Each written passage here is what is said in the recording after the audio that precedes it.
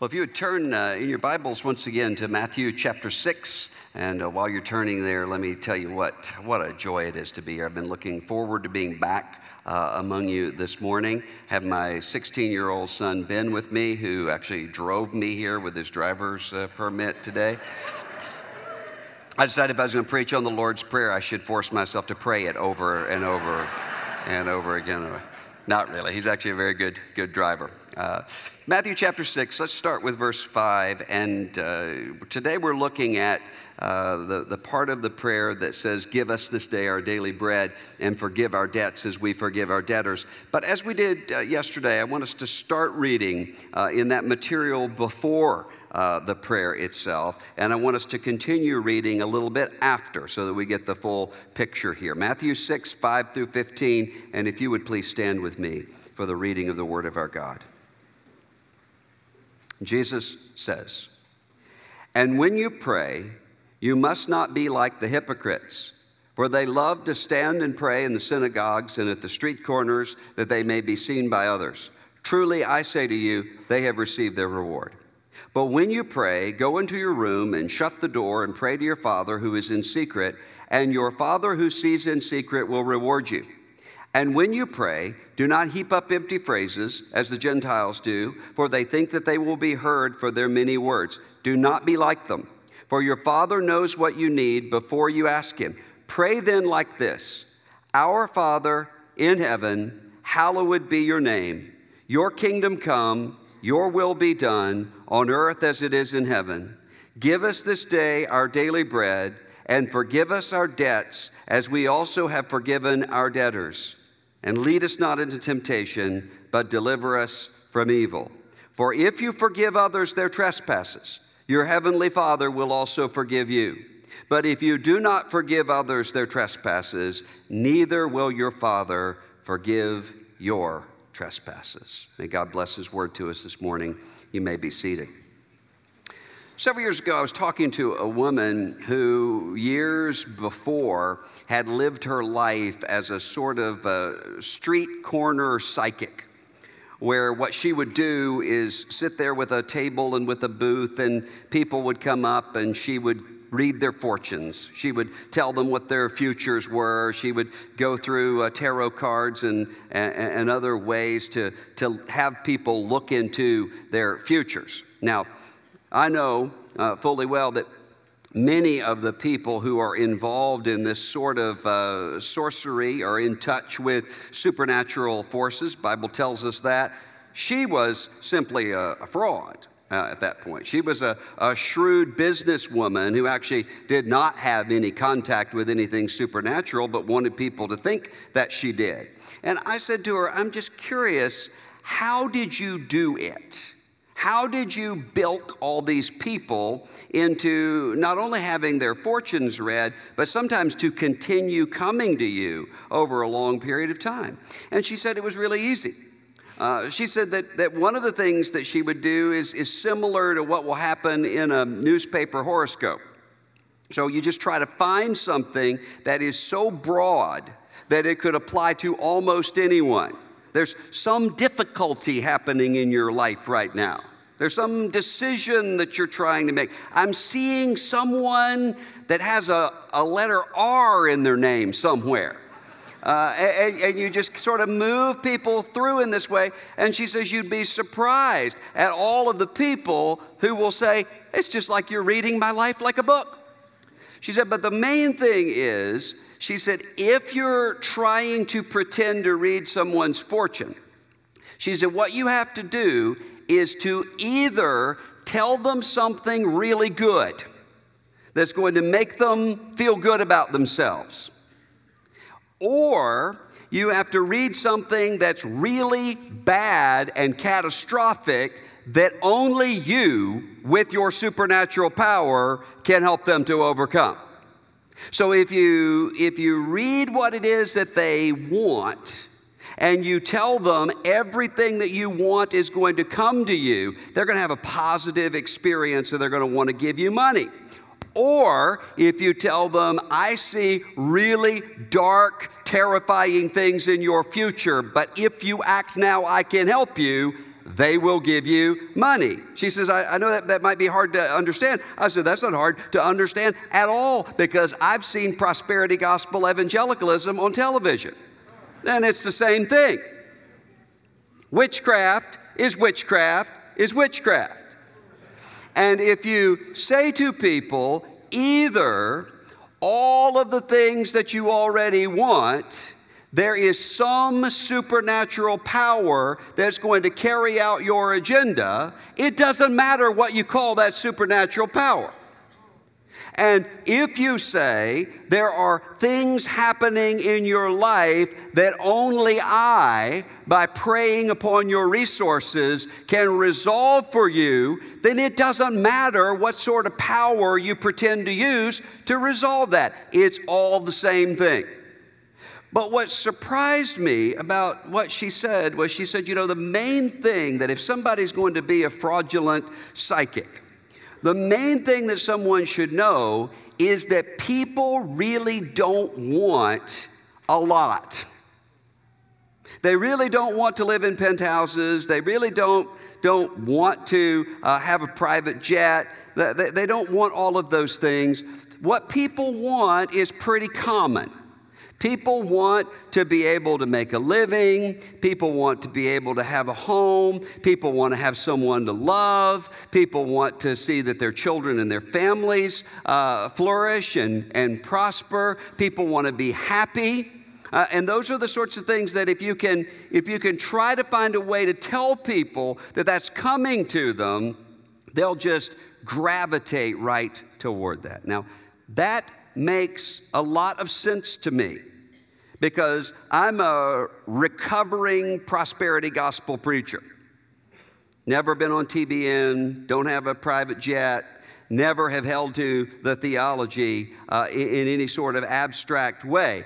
But in my life, so often what I expect is to have written out what I want to take place with my family, with my life, with my ministry, and I want God to make sure that all of those things are carried out according to my expectations.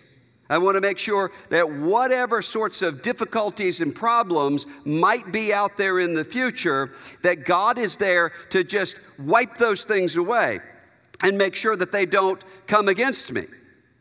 That's not the gospel of Jesus Christ. When Jesus is teaching us to pray, and he says, don't pile up those words and phrases. Don't try to manipulate God. Don't try to be seen by others. Don't use your prayer as a performance, either for the people around you or for God. He says, instead, come and say, Our Father. And when you get to this section, give us this day our daily bread, and forgive us our debts as we forgive our debtors. Jesus is not changing the subject. This is one coherent train of thought. When Jesus says, give us our daily bread, forgive our debts, he is explaining what it means to say, Our Father. What does a father do? A father provides, a father protects. A father gives a sense of security, and the father gives a sense of safety. But the problem for us, left to ourselves, is that we don't want the provision and protection of a father. We want self-provision, and we want self-protection. The prayer that Jesus teaches us, and the prayer that Jesus by the Spirit prays through us, tears down self-provision and tears down self-protection. Give us this day. Now, notice every piece of that. Give, open-handed, looking outside of yourself to the Father. Give us, not give me. Give us. There is a sense of realizing that we're part of a body, that we're part of a community, that what is lacking in the one is also lacking in us, that what is hurting the one is also hurting us. The prayer, give us this day our daily bread, is not simply about our family's budget. It's about the invisible people around us that we don't want to see or pay attention to.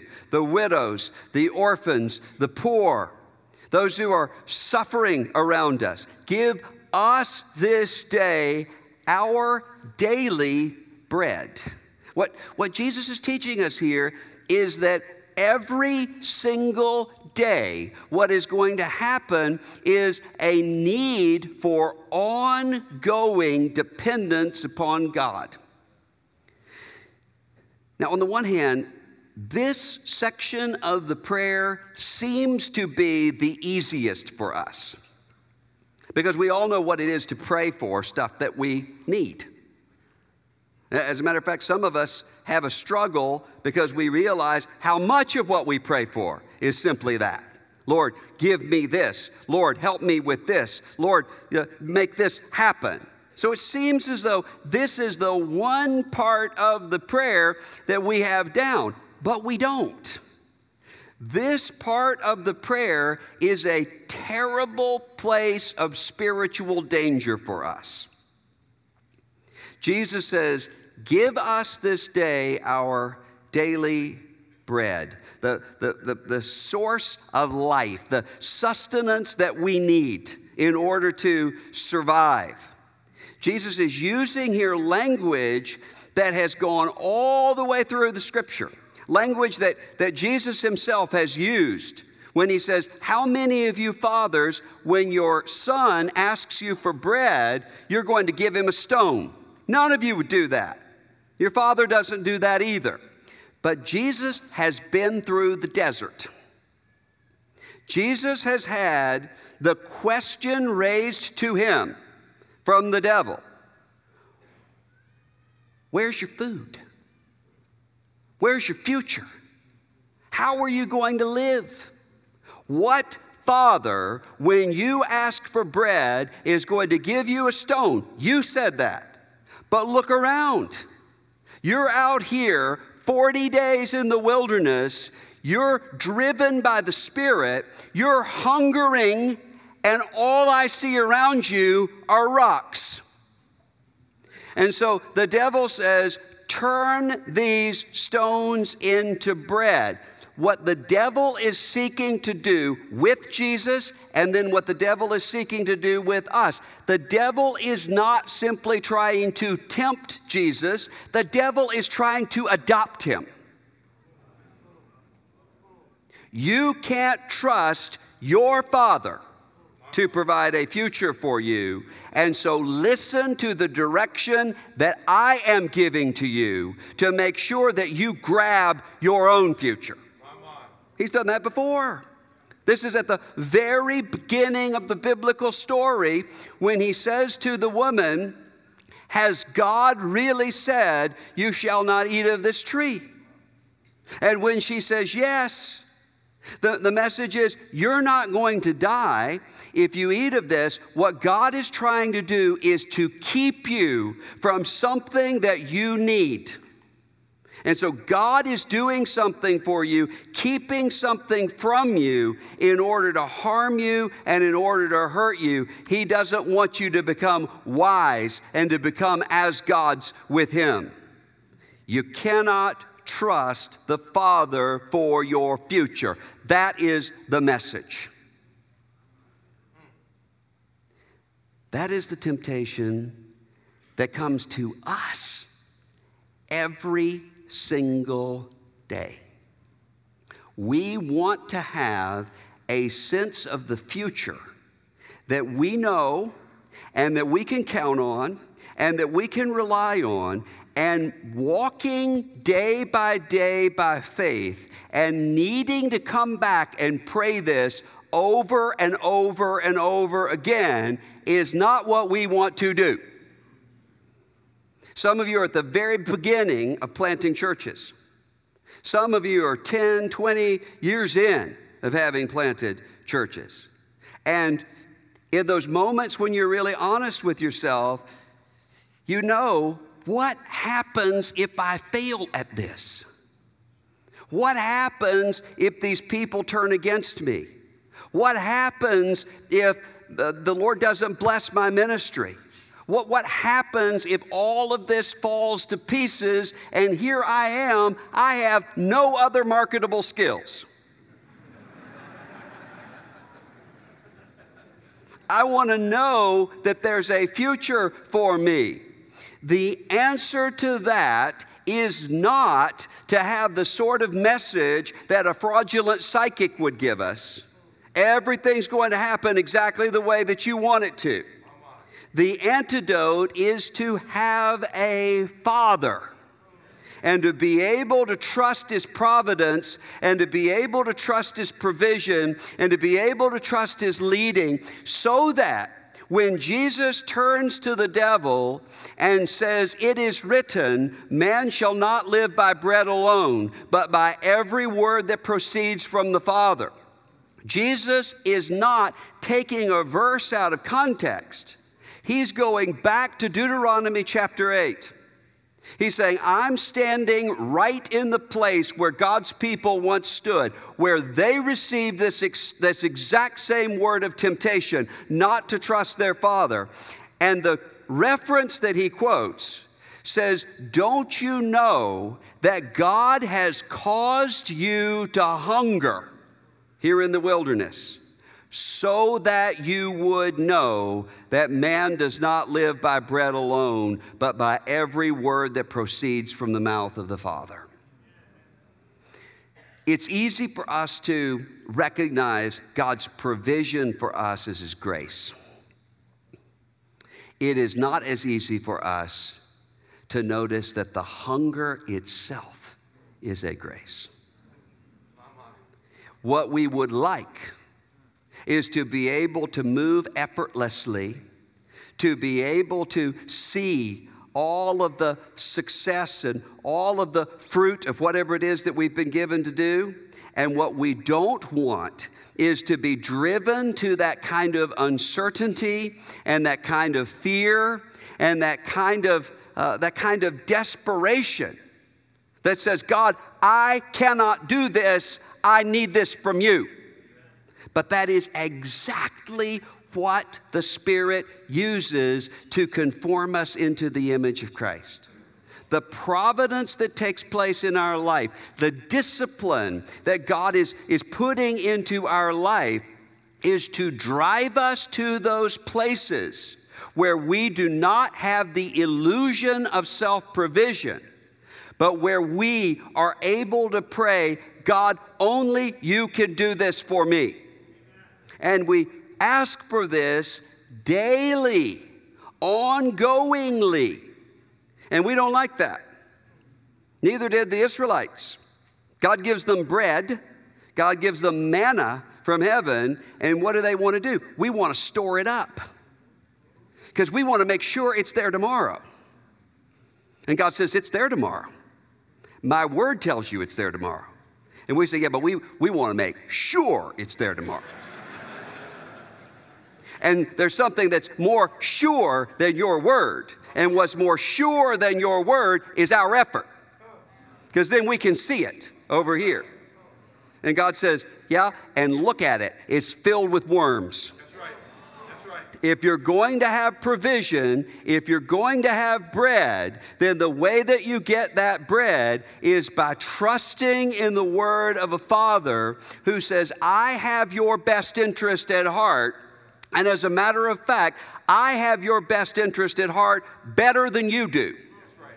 Because you don't even know what to ask for unless the Spirit is prompting and the Spirit is moving within you. You don't know what to ask for. And the reason that we want to store up the bread, and the reason why we want to have everything mapped out, and the reason why we want to have everything dependable in a way that we can see it, is because we want to know this is all going to work out okay. And God says, yeah, it's all going to work out okay. My kingdom will come, my will be done on earth as it is in heaven. And if you are in Christ, then not only do you know where your story is going to end, your story is already fulfilled and complete in Jesus Christ. The worst thing that can happen to you has happened to you. You've been crucified outside the gates of Jerusalem, thirsting to death and drowning in your own blood under the curse of God. And the best thing that can possibly happen to you has happened. You have walked out of the grave, ascended to the right hand of the Father, and been entrusted with the entire universe as an inheritance. That belongs to you right now in Christ.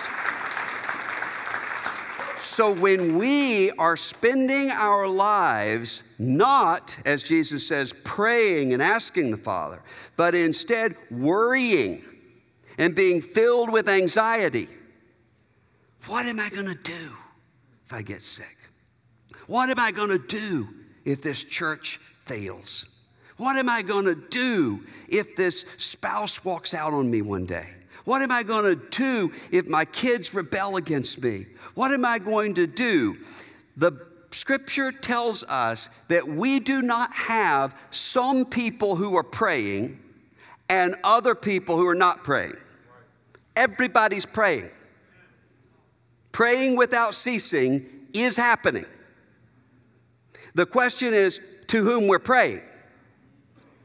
When we say, give us this day our daily bread, our Father, hear us, then we're praying to Him. When we rehearse all of the situations and game out all of the possibilities, we're praying to ourselves. We're making an idol of ourselves. The Spirit, though, shows us and conforms us, sometimes even through our hungering, that we need to be fed. And that is always going to be the case. We're never going to be grown up out of that, because the end of the story for us is a wedding feast, a victory feast, where we are being fed with bread and wine. And we have the grace that God gives to us of not only giving us a word that promises us that, but also showing us with the tangibility of chewing bread and drinking of the cup that continually is signifying that from our Lord Jesus. One of the problems that we have is that sometimes we assume that we know more about what it takes to sanctify God's people than God does. And what it takes to sanctify God's people is to give them information and to give them inspiration by worship. And then when we get around to it, we'll have communion. I don't care what kind of diet you want to go on yourself, fine. But do not put the body of Christ on a low-carb diet. Jesus, when He distributes to His body the tangibility of bread and of the cup, what He is showing us is a dramatic representation of what is fundamentally true of us all the time. If we are not fed by our Father with a broken body and poured out blood, we will not be fed at all. We want to provide for ourselves, and Jesus demolishes that with this prayer. But it's not just the provision. It's also, here, notice, the protection. He gets to the part that's the difficult part for me. Forgive our debts as we forgive our debtors. Now, notice what's happening when we pray that way. When we pray that way, we are ahead of time calling on God to keep us from our worst instincts. Forgive me in the future the same way that I forgive other people. That's a terrifying thing to pray. Especially when the reason that it's so hard for us to forgive is because we want to protect ourselves from whatever harm people have done to us, or that people might do to us in the future. And so what we want to do when we come to this passage is to find some way to put an asterisk there. We want to do what liberals do with the virgin birth, or we want to do what feminists do with 1 Timothy 2, or we want to say, well, it can't obviously mean that, so it must mean something else. I was preaching this message one time in a church that I served, and after it was over, this really, really rough, hardened guy comes up to me after, gritting his teeth. And he said, you said, if you don't forgive, you won't be forgiven. So I didn't say that. Jesus did.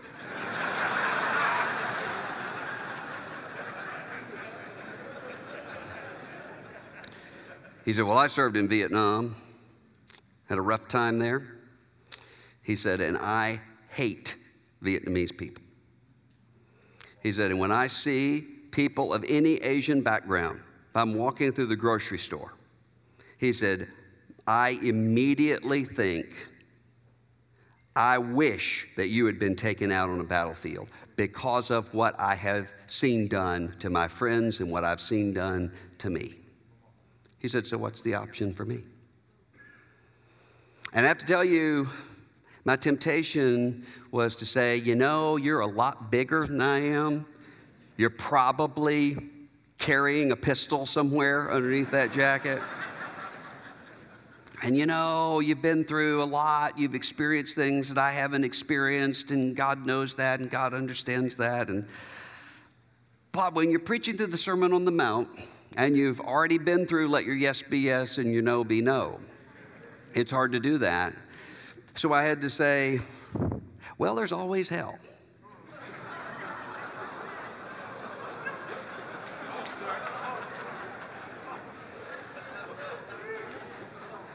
And then gulped.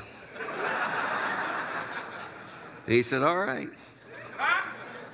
And months went by, and he gave his testimony in his Sunday school class, and he said, you know what? He said, I always want to know whether or not somebody's just telling me what they think that they want me to hear. And the reason why I'm here at this church is because that little guy told me that I could just go straight to hell. Not really, but the reason that I understood kind of where he was going with this, though, is because I do the exact same thing.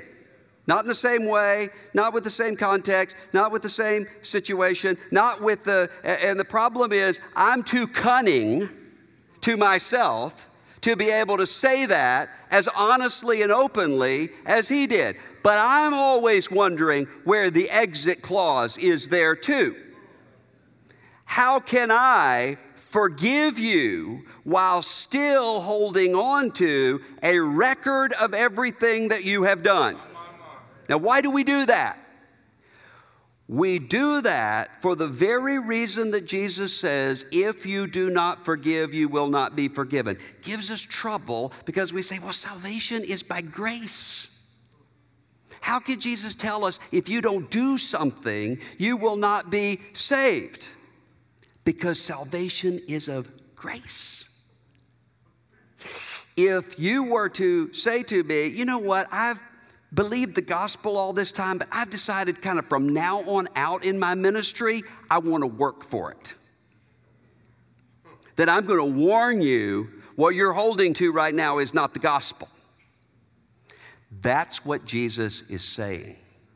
He says, you can see whether or not ultimately you really believe in the gospel of Jesus Christ, or whether the gospel of Jesus Christ is just a useful construct for you by seeing how you respond when you, knowing that you are a sinner, having been forgiven of much, have the opportunity then to turn around and forgive someone who has done something to you.